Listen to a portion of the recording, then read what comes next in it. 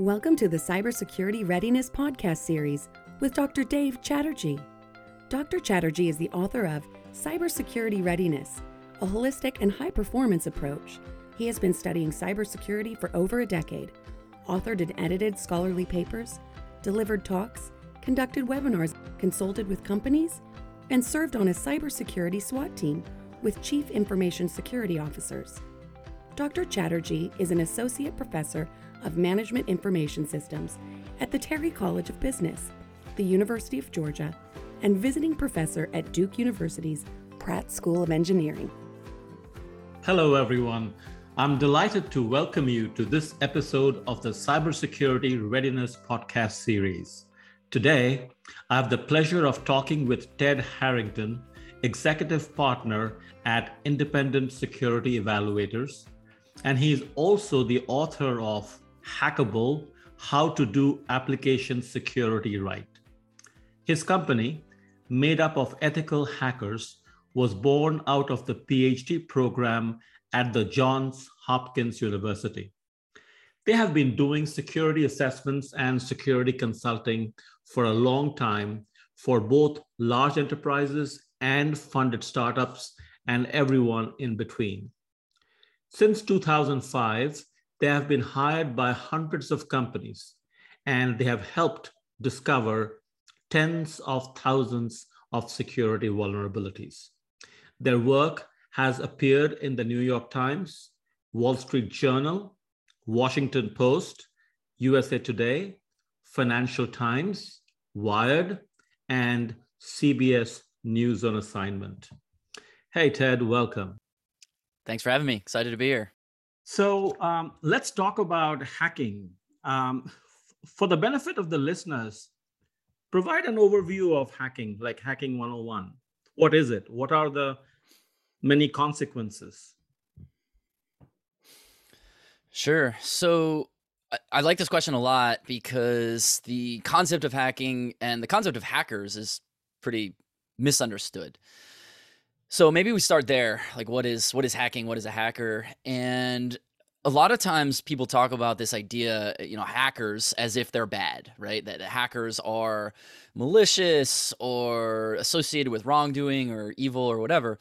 And that's only partly true because that is certainly a type of hacker, but hackers, the term hacker is neutral. It's neither good nor bad. A hacker is someone who's a problem solver. They're creative. They're someone who looks at the way a system works and says, can it behave differently than what it was intended to do? Can I create something? So that's really what hackers are. And then the fork in the road comes to motivation, right? So if someone is doing this because they want to obtain some sort of personal gain, they want to harm others, that's what attackers would be, certainly. But the other fork to the road are ethical hackers, people who do the same things, use the same tools, the same techniques, still want to find those issues with how a system works, but they do it because they want to fix the system. They want to make it better. They want to improve it. That's the corner of the world that I come from, that our people all come from, and both are hackers. So really, fundamentally, that's what hacking is. Hacking is looking at something and saying, can it behave differently? And there's this classic TV series called MacGyver that, maybe younger generations might not be familiar with. I've never even actually really seen MacGyver myself, but I'm very familiar with the concept of MacGyver. And he's, this dude who would he'd create things out of, he'd take things that were supposed to do one thing and make them do something else. Like there was one episode where I think he needed to start a car or something, and he took a paper clip, which the purpose of a paper clip is to clip together paper, and he used this to somehow ignite the engine in a vehicle. That's a hacker. That's someone who says, a thing's supposed to work in a certain way. Can I make it behave differently? And then motivation determines whether that's a good thing or a bad thing. That's interesting. That's an interesting way of looking at hacking. I never thought about it as hackers as problem solvers. But I see from where you're coming. With the growing expansion of attack surfaces and evolution of attack vectors, it's hard for organizations to keep up with the latest hacking methods and techniques. And that's why companies often hire organizations that are made up of ethical hackers. to help them stay on top of information security management to the extent possible. So shed some light on why hackers might be interested in breaching systems of certain types of organizations over others. If that's the case, that may not be the case. And related to that, are any organization types more vulnerable than others? Yeah, let's tackle those separately because they are two slightly different questions, but that can be conflated. So why would an attacker attack a specific organization? I think this is a wonderful question, and it goes to the heart of one of the very common misunderstandings that people have about attackers. Most people think that this idea of we've already broken down that there's, hackers can be good or hackers can be bad, but even amongst the bad hackers, they're not all the same thing. But we often talk about them as if they're all the same thing, and that's actually not true. So different attacker groups, they're motivated to achieve different outcomes. So the most common one, almost everybody talks about hackers as being profit motivated. And that is indeed a very compelling motivation for many types of attackers. I mean, basically anyone who engages in ransomware, profits the motive. Almost everyone. There's cases where maybe you use that to hide your other motive. But so someone who wants to make money, that's like organized crime as an example. They are attacking because they want to make money. But then you've got groups that are more interested in notoriety, right? So maybe it's someone who they want to prove they can do it, or they want to be able to brag about it, or they want to, they want the notoriety associated with it. That's a different motivation from someone who maybe like Anonymous, the hacker collective that fits in the group of what are called hacktivists, which they attack organizations in order to make a statement. And then there's nation states that attack organizations in order to pursue their geopolitical objectives. And so when we think about different attackers having different motivations, that comes into play in terms of how we now think about how we defend, because we think about, well, what are we trying to protect? And is what we have something that an attacker could pursue their specific motivation for? So they want to steal, like a lot of companies, they'll say, well, I don't have anything valuable. I don't protect any valuable data, so no one's going to attack me because I don't have valuable data. No one's going to be able to make money off of attacking me. And hopefully what I just illustrated makes it clear that that's actually not the case. You might not have valuable data, but maybe your organization can be swept up in a botnet. Your computational power can be used in a broader DDoS type attack.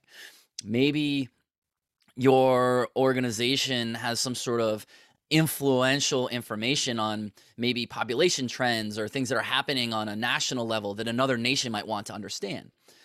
So we have to understand the attacker, why they're motivated, in order to help ourselves think about why would someone attack us? Very true. Very true.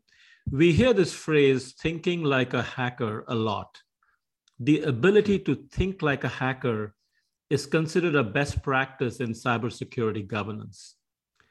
I'd like to probe a little deeper into it. Can you shed some light on that? Yeah, I'm definitely one of those people who's out there banging this drum. I say this to anyone who will listen, that to defend against an attacker, we need to think like an attacker. And this idea more generally, think like a hacker, whether that's a good type of hacker or a bad type of hacker. This is absolutely mission critical for organizations to be able to secure whatever it is they're trying to protect the most. They really need to think like someone who would attack a system. And that's not very easy actually to do. And most people aren't wired that way. I often think of this like the movie The Matrix. Maybe this is a little bit of a spoiler, but the movie's been out for like 25 years. So if you haven't seen it yet, that's on you that I'm spoiling it. You find out partway through this movie that, everyone who's living normal life, like we live normal life, here on Earth, all of a sudden you're actually in a simulation. And when you unplug from the Matrix, you realize you're now living reality, but the reality is really ugly. You're in this like post-apocalyptic world, and it's like everything cold. Your food is basically like eating dust. It's a terrible life, but you have freedom. And I often think of that's what it's like once you can think like a hacker, is like once you unplug from the Matrix and you see kind of all the darkness in the world, there's no going back. And so it's not for everybody. Not everybody should not think that. Everybody doesn't have the capability to see the world that way. And most people probably don't want to see the world that way. But those of us who are engaged in this as a profession or even as a hobby, this is the way that we see it. And the reason that this is important is, I guess, think of it like, what's any metaphor? I don't know. Think of a sports metaphor, right? If you're playing against an opponent coming up this weekend, how are they going to think about their plan to try to win the game against you, right? You have to put yourself in the shoes of your opponent in order to be able to understand how will you, like what's the lens through which they see you and how will you be attacked. And that's why this idea of thinking like a hacker is really, really important, because again, to use a sports metaphor, like when we think as defenders, that's sort of like someone who's, playing basketball and they're playing defense on their heels, right? And so anyone who's played really any ball sports, any team sports, knows that if your weight is on your heels, it's really, really hard to react to the ball coming at you. And so the advice is you always have to be on your toes. You have to be leaning forward, not leaning backwards. And so when we think like defenders, we're leaning backwards. We're sort of like waiting for the world to come to us, but that makes it really hard to react. Instead, we should be leaning forward. We should be on our toes, and we should be thinking like, hey, we're actually on the offense, not on the defense. And that's what Think Like a Hacker helps you do.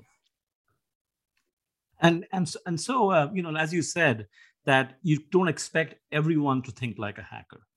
Now, maybe the cybersecurity professionals in the organization who are paid to be proactive, make recommendations on how to secure the organization from new attack types, maybe they are the ones who should be thinking like a hacker. But I'm just curious to know your thoughts and perspectives on the other group, the folks who generally get compromised. They are not very security savvy. They learn as best they can what they're told by the organization. Mm-hmm. For those folks, obviously, they are not the type that you would recommend think like a hacker, but what advice do you have for them? Yeah, so as you're gonna see throughout the course, I'm a big on metaphors. So let's use the metaphor of someone who builds skyscrapers, right? So that particular type of contractor that takes a specific skill set developed over a long period of time. You know how to build a skyscraper. Now, if someone comes to you and says, hey, we've got this other skyscraper over here and we need to demo it, we need to demolish it. You know how you build these things all day. Can you demolish this one? They'd be like, maybe. Like, I guess I know the fundamentals of how it's built, but like, that's not what I do. That's not my profession. That's not my chosen craft. So what do? They say, well, why don't we get a demo expert in here to do the demo? And I'll work with them and I'll say, we'll talk through the mechanics of this building and that's how we'll have a successful demolition. But they're two completely different crafts. So the first piece of advice is you need to work with somebody. Like, you're the builder, you need to work with the breaker, right? So companies who are out there building whatever system that you're building, you definitely want to work with ethical hackers because they help you, because they bring that expertise that, as you correctly noted, isn't necessarily the core part of what it is that you're doing. It's similar to like any expertise that you would partner with externally. So companies all the time will partner with, outside counsel, outside accountants, outside, pick your expertise. They'll say, hey, you're going to come and sort of be the surgical strike that does this specific thing that we don't actually fully staff in-house. So that's the first thing is, work with outside organizations. The second thing is to, even though that's what has to happen, is you have to work with outside organizations who specialize in this thing. You want to also make sure that you understand the principles. So if we use the skyscraper metaphor, right? The guy or the gal who builds a skyscraper should also know where the weaknesses are and know how it might crumble if it's not built correctly. Now, that doesn't mean they're going to go out and do demo, but they're going to know like, hey, this is this type of joint stresses in a bad way. We should make sure we don't use that type of joint. And I'm way oversimplifying the practice of building a skyscraper for sure, but it's for illustrative purposes. And so that's the second piece of advice is make sure you understand the principles. So you work with someone else, but still you have to make sure that they understand the principles yourself. And then the third is it's abstract, but it's keep asking these questions, right? It's whatever it is that you do in any profession, your core expertise, you're going to, that's where the focus of your effort developing yourself is going to be. But there's always going to be these things on the periphery that like, oh, I should probably know about that, but maybe I'm not the expert in that. But by asking the questions of what do I need to know about X? So the person who's listening to this right now who builds systems and says, what do I need to know about security? That question is so important and so powerful because just by asking it, it leads you to the type of growth that is necessary in order to make sure you understand the principles. Even though the entity or the person who's going to be responsible for this is going to be someone else, you can't completely delegate it to someone else. I agree. I wholeheartedly agree. In fact, as you were talking, a thought came to mind. I wish, there are more demonstrations, visual demonstrations, graphical illustrations, and various forms of presentations made available to the masses, where people get to see how hackers think, how hackers act.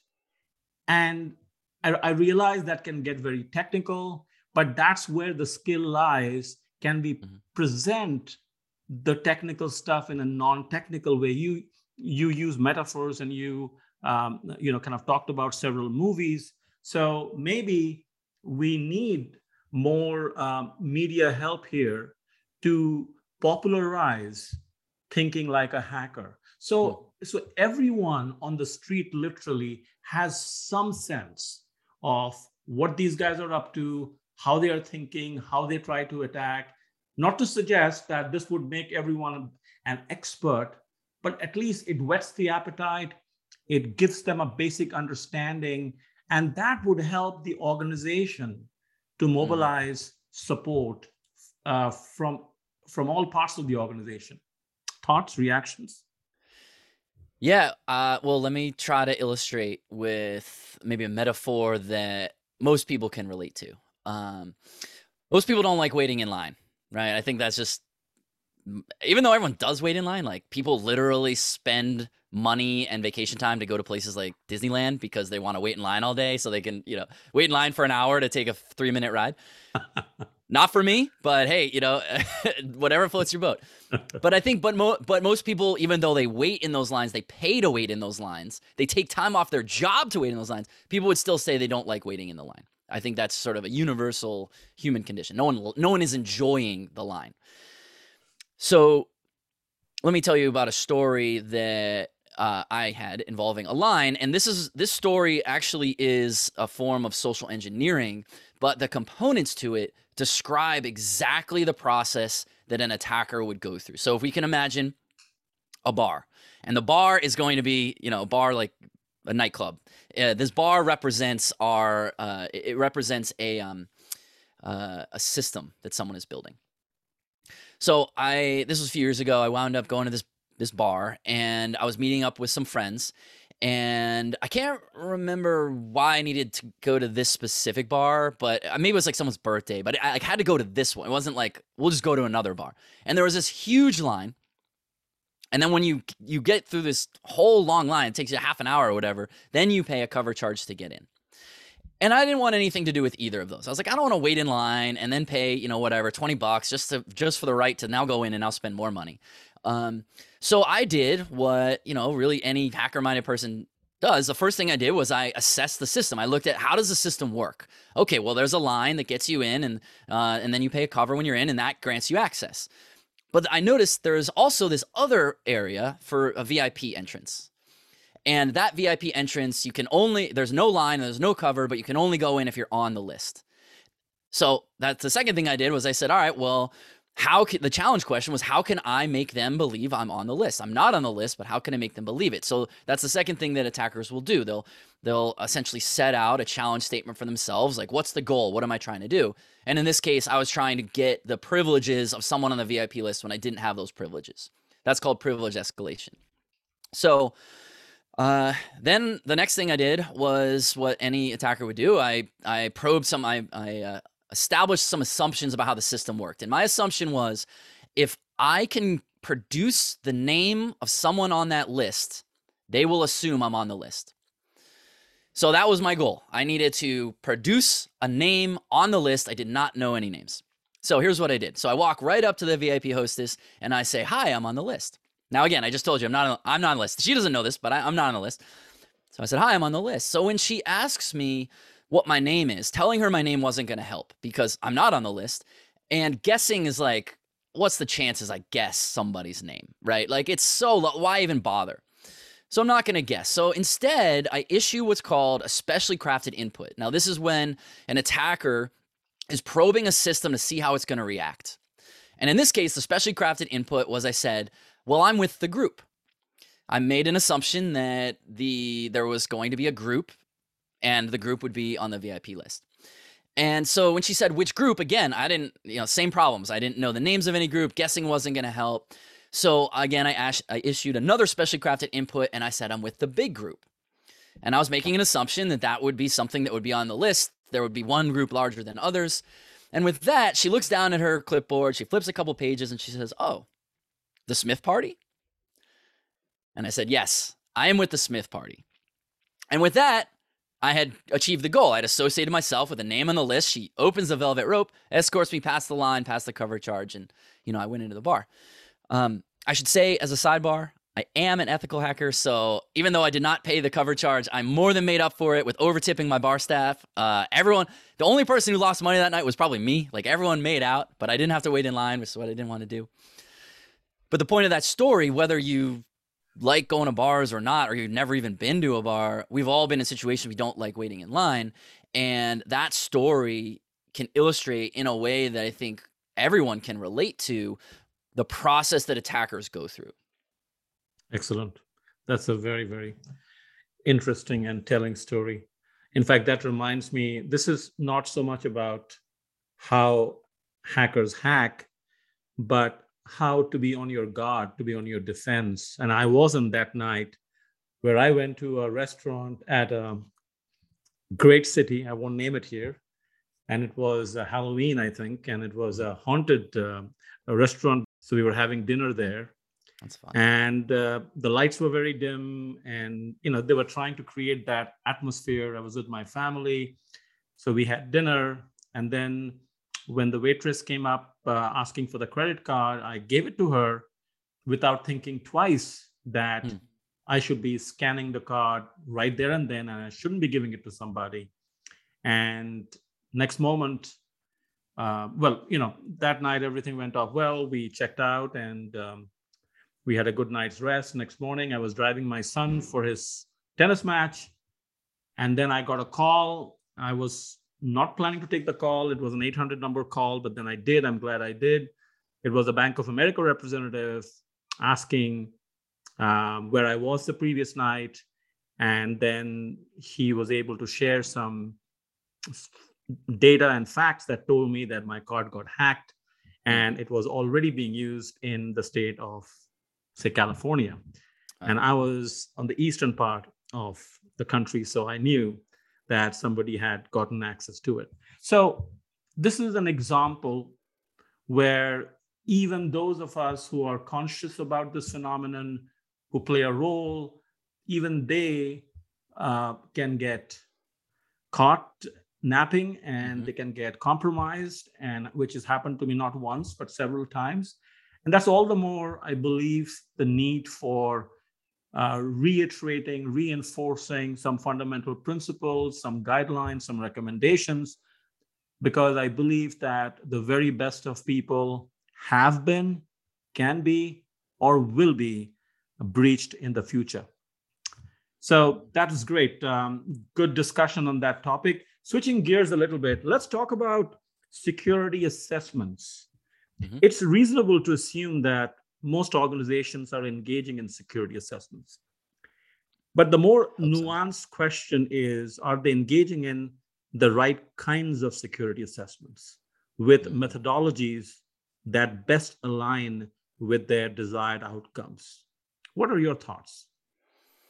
You are preaching to the choir right now. That is the question that matters. That absolutely is the question that matters. Wow. So the way you actually framed the question first was, we're assuming that most organizations are getting security assessments. I hope that is true. I guess it should be stated that that's assuming an organization has something worth protecting. That is actually an important item to note. So if you don't have something worth protecting, then why would you invest in protecting? It doesn't matter. But assuming you do, I mean, someone who's listening to a show like this, you probably do, right? You wouldn't be investing your time in listening to Ted ramble and tell random metaphors if you didn't have something to protect. So we're assuming you have something to protect. You're getting these security assessments done. And a real problem that I see, I mean, one of the motivations to want to write a book was because I saw this rampant problem all over the place, which is that the way that we talk about security testing, and I'm talking about collectively the security community, but also those who engage with the security community, who hire security professionals to do security testing, we talk about it in very imprecise ways, and it winds up leading to some really bad outcomes. So what most people want when they're hiring security testing, well, there are different motivations for why someone would go hire one, but they're usually something like, well, I need to prove it to someone else, and I need to actually secure the thing. So those are sometimes, hopefully it's both. Sometimes it's just one, like, hey, I need to prove, I don't care what it is, I need to prove it to someone else that I did a security test. But in the case of, the more progressive companies, definitely they're actually trying to improve the security of the system. They're not just going through the motions. But the problem is the way we talk about security testing is we use terms incorrectly all the time. So people often will ask for penetration testing. That's sort of the term that's become the catch-all. But penetration testing is a very specific type of thing. But complicating that problem, they're asking for penetration testing. They're usually sold something else. Like if you Google that term right now, almost all the results you're going to get, not all of them, but at least 3/4 of them are something else. They're going to be vulnerability scanning. They're not penetration testing. But then what makes it even more complicated is that what people actually need usually isn't actually penetration testing at all. What they usually need is what's called vulnerability assessments. And I have metaphors. I can explain the difference between these three types. But the point that I want to leave on answering your question here is that those are three really different things. They entail different investments of time and money and person power, and they deliver different things. So when people are asking for something, they're getting something else, and yet they actually needed a third thing altogether. Have we actually achieved the mission, right? Have we actually accomplished what we set out to accomplish? And that is a really big problem. There are a few things that you've mentioned more than once now, and I believe it's worth reiterating, re-emphasizing. And that is, an organization needs to know or needs to have a good understanding of what it wants to secure and what are the tools, the methodologies, the techniques that's out there. Now, one is not expecting an organization, especially smaller organizations, resource constrained, to have the kinds of expertise to make those calls, but they need to reach out and get help. Again, trying to follow your example of using a metaphor, it's like when you go to a doctor or you are thinking of going to a doctor because you feel there's an issue. And so you're doing your best due diligence possible, doing your searches, talking to people, getting advice. So you have a planning process in place. And it's important. Why is it important? Because it's your health. And I like to use the health metaphor because when it comes to security, security is the health of the organization. It is, I believe that day is not far where we'll be ranking organizations on their security health rating.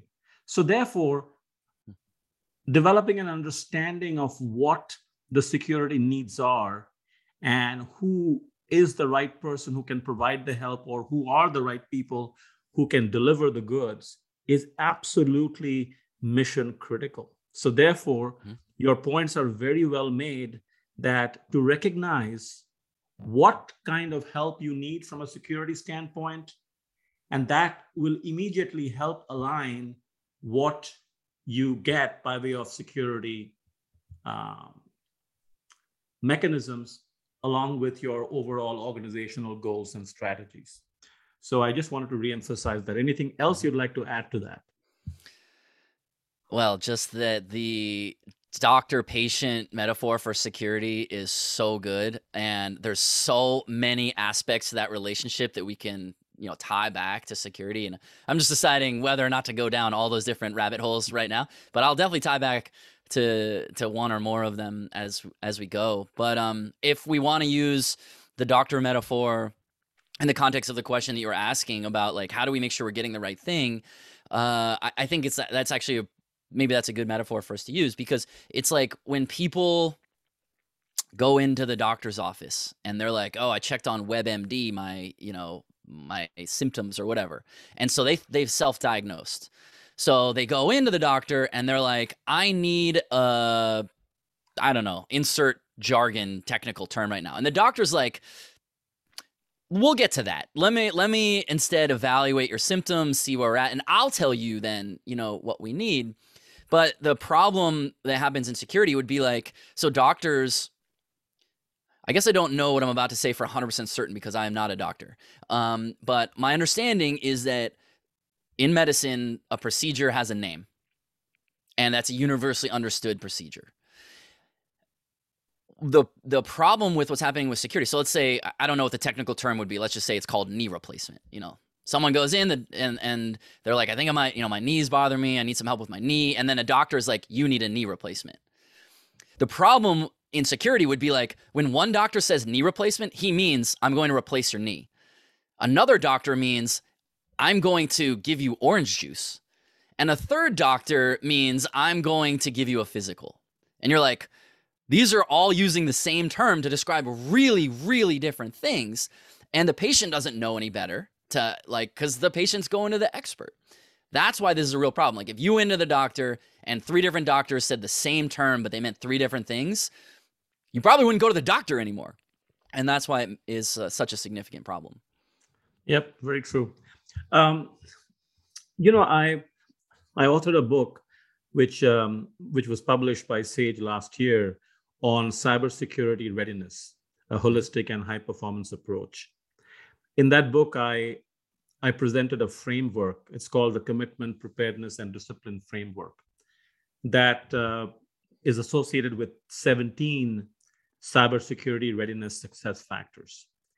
And I'm not going to go down that list, but I wanted your thoughts on some of them, which I have found to be very important for an organization to secure themselves or get the resources they need to secure themselves. And one of those success factors happens to be hands-on top management. And it's a challenge out there in terms of how to get top management attention, how to get top management actively engaged in cybersecurity planning, execution, monitoring. Just curious, because you're in the field and you and your company are engaging with numerous organizations, what are you seeing out there in terms of top management commitment to information security? Well, it's definitely becoming more and more of a priority for executive leadership. I think you probably could have any number of security professionals on here to answer that question that would probably all say some version of the same thing, right? Which is like, security is a business problem, not a technical problem. We need to speak in the language of leaders, which is, in terms of numbers and outcomes and all that stuff. And we need to make sure that we, don't make it technical and all that. So I would say all those things too. But instead, what I want to share is something that I see the most progressive organizations doing, that are the ones who are getting it right. and they're currently in the minority. They're on, if we think about, a bell curve, they're on the early adopter side. And my hope is that eventually we're going to get the whole world thinking this way. And the way is this. Most people think about security as avoid a bad thing, right? Let's not get hacked. That is, in fact, a good way to think about security, but it's incomplete. We also need to think about not just how do we avoid a bad thing, but how do we get a good thing? So not just how do we not get hacked, but how do we gain an advantage?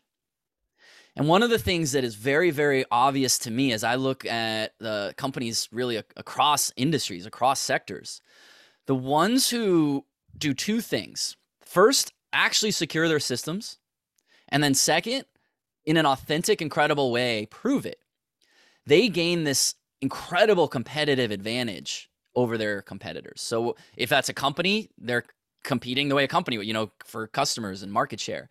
But there's other ways you can compete too, whether that's maybe you're a nonprofit and you need donors. Maybe you're a government and you need political influence or whatever. People and companies and organizations, they want to do business with organizations that are secure. They want trust is the foundation of it. So they trust someone, they're going to want to work with them. Or at least if they don't trust them, they're going to be hesitant to work with them. And so this is one of the things that I see executives at the more progressive organizations capturing. They see it. They look at it and they're like, if we only think of security as avoid a bad thing, what we're going to do is we're going to make some risk-based decisions about, look, this is just a tax on the business. How do we reduce the tax to the right amount that it's not so low that we expose ourselves to huge risk, but we're not overspending? That's the way most people actually think about security when it's the idea of avoid a bad thing. But now when you change the frame and you say, well, how do we get a good thing? How do we get this competitive advantage? Now you're looking at it as an investment. And you're saying it's no longer a cost center to reduce. It's an advantage to optimize. How do we spend in a way that helps us beat the competition? How do we move faster? How do we get more enterprises using us than someone else? And I've found that to be the thing that really gets leaders excited, because it's no longer this like, this is annoying. I don't want to talk about this. Make this problem go away. That's the way most people think about security. Now it's this, oh, wait a minute. There is an untapped opportunity to gain a competitive edge. No one else is doing it, or not enough people are doing it. Talk to me about that. That's what progressive organizations are doing right now. Brilliant. Absolutely brilliant. I love the way you put it. One has to look at information security capability as a distinctive competency, and focusing on developing the competency, using that competency or leveraging that competency to achieve a competitive edge is the way to go. The moment you are thinking of security, that's one more thing we have to do, we don't have a choice, that really doesn't cut it. Rather, taking a very optimistic approach and saying, yes, this is a problem, this is a constant issue that we have to deal with. So let's see, we can convert this so-called problem into an opportunity and be the best we can be in managing this risk. I love that kind of a mindset, that kind of an approach. And I'm sure people who are listening are making note of it. And I'm sure many organizations, many senior executives approach it that way. So Ted, a couple of months ago, probably, in a podcast session, a renowned cybersecurity expert lamented that companies keep making the same mistakes over and over again. So I asked him, I said, what kind of mistakes are they making over and over again? And he talked about vulnerability management, patch management. And, you being in the business, leading a team of ethical hackers, I'm sure you see that a lot. What are your thoughts about what is so difficult or challenging about patch management, vulnerability management, that, to use his words again, that companies keep making the same mistakes? Well, I definitely agree with the problem that companies continue making the same mistakes over and over again. I would not limit it just to this particular issue of patch management. I'm a little befuddled myself as to why patch management continues to be such an issue. And that's not to diminish how hard it is. It's hard. Patch management is difficult. Um, for me personally, like if my job was to be in charge of patch management, I'd be terrible at it, because what it requires for patch management are the kinds of things that like your brain needs to be wired in a certain way to excel at that. I think the kind of person who's really good at like maybe accounting, the kind of person who wants to make sure that the numbers perfectly zero out and everything's like exactly in order the way that it should be. Patch management is kind of like that too. Like you have that absolute overriding drive for the perfection. But then you take that and you combine it with the fact that patches sometimes break systems, and breaking systems gets in the way of operational uptime, and operational uptime in a lot of situations is non-negotiable, or operational downtime is not allowable. So there's all these complexities to it, but really I think that what's happening, if we go broader than just patch management and we say, well, why do we keep making the same making the same mistakes over and over and over again? And I think it's because we don't necessarily truly understand the problem, and we don't truly understand the solution. And the we I'm describing here is the people who have the problem and certain corners of the security community who are willing to present the incorrect solution. We talked about penetration testing before, and that's a great example of where there are people willing to sell companies a penetration test that isn't a penetration test. They're willing to do that. Now, maybe they don't know that there's a difference. That's negligent. Or they do know there's a difference and they're misrepresenting it anyway. That's irresponsible. So whichever it is, it's not good. But the problem is that's a two-sided problem, right? That companies who are building things, like we talked about before, it's not their every moment of every day working on how do you break things. They're looking to their expert partners to help them. And if the expert partner isn't actually presenting the appropriate solution, those two issues combined become this like kind of catastrophic problem. Yep, true. So here comes my final two questions. All right. First one is, what lessons do organizations refuse to learn? Have you come across anything like that? Do you have any thoughts on that? And I don't mean to stump you, so feel free to say what's the next one, and I'm happy to throw out the next one. No, I like that question actually a lot. The way I would answer that though is I don't think you could say there's a universal. There's not like one lesson that everybody refuses to learn. But within every organization, there is at least one lesson that that organization refuses to learn. The one that, as an example, that it saddens me, actually. I was going to say it irritates me or it angers me. I was like, what's the right word for this? But I think it saddens me is the way that sometimes politics work in large enterprises. I've seen it happen time and time again where, one executive will build a program in a certain way, and that program is succeeding in some way. And then the next, that executive either gets promoted or gets poached, goes somewhere else. And then the next executive comes in, and the way that new executive is going to quote unquote create their own fame, right, is going to create their opportunity to get promoted or get poached to go somewhere else. They need to do something unique. They can't just do what's already been done. And so what do they have to do? They have to look at this program that's already been built and say, we're going to do it totally differently because I know a better way. But if it's already working, why are you tearing it down? And that is actually a pretty significant problem in corporate America today, that sort of political need, which I have no problem with someone needing to say, I need to make my mark on this organization so that I can make more money and provide more for my family. And like, what's wrong with that? That's amazing. But unfortunately, the way that it typically has to play out is by dismantling some other thing that already worked. And so now you have it's kind of amazing when you see large enterprises, how inefficient they can be, because every few years, as there's this turnover in, executive positions, you're kind of starting things all over again. And I mean, how many people listening, right, work in a large enterprise and go through a reorganization like every 3 or 4 years. You're like, I'll just wait this out because by the time it actually is implemented, there's going to be a reorg, you know? Yep. So let me give you my answer to the question I posed to you. So, two things happen. As you're probably aware, it is the medium-sized organizations that generally capitulate after a major cyber attack. They go out of business. There is data to support that. 60 to 70% of small and medium-sized enterprises cease to exist, which is a very rough consequence, probably the most severe consequence.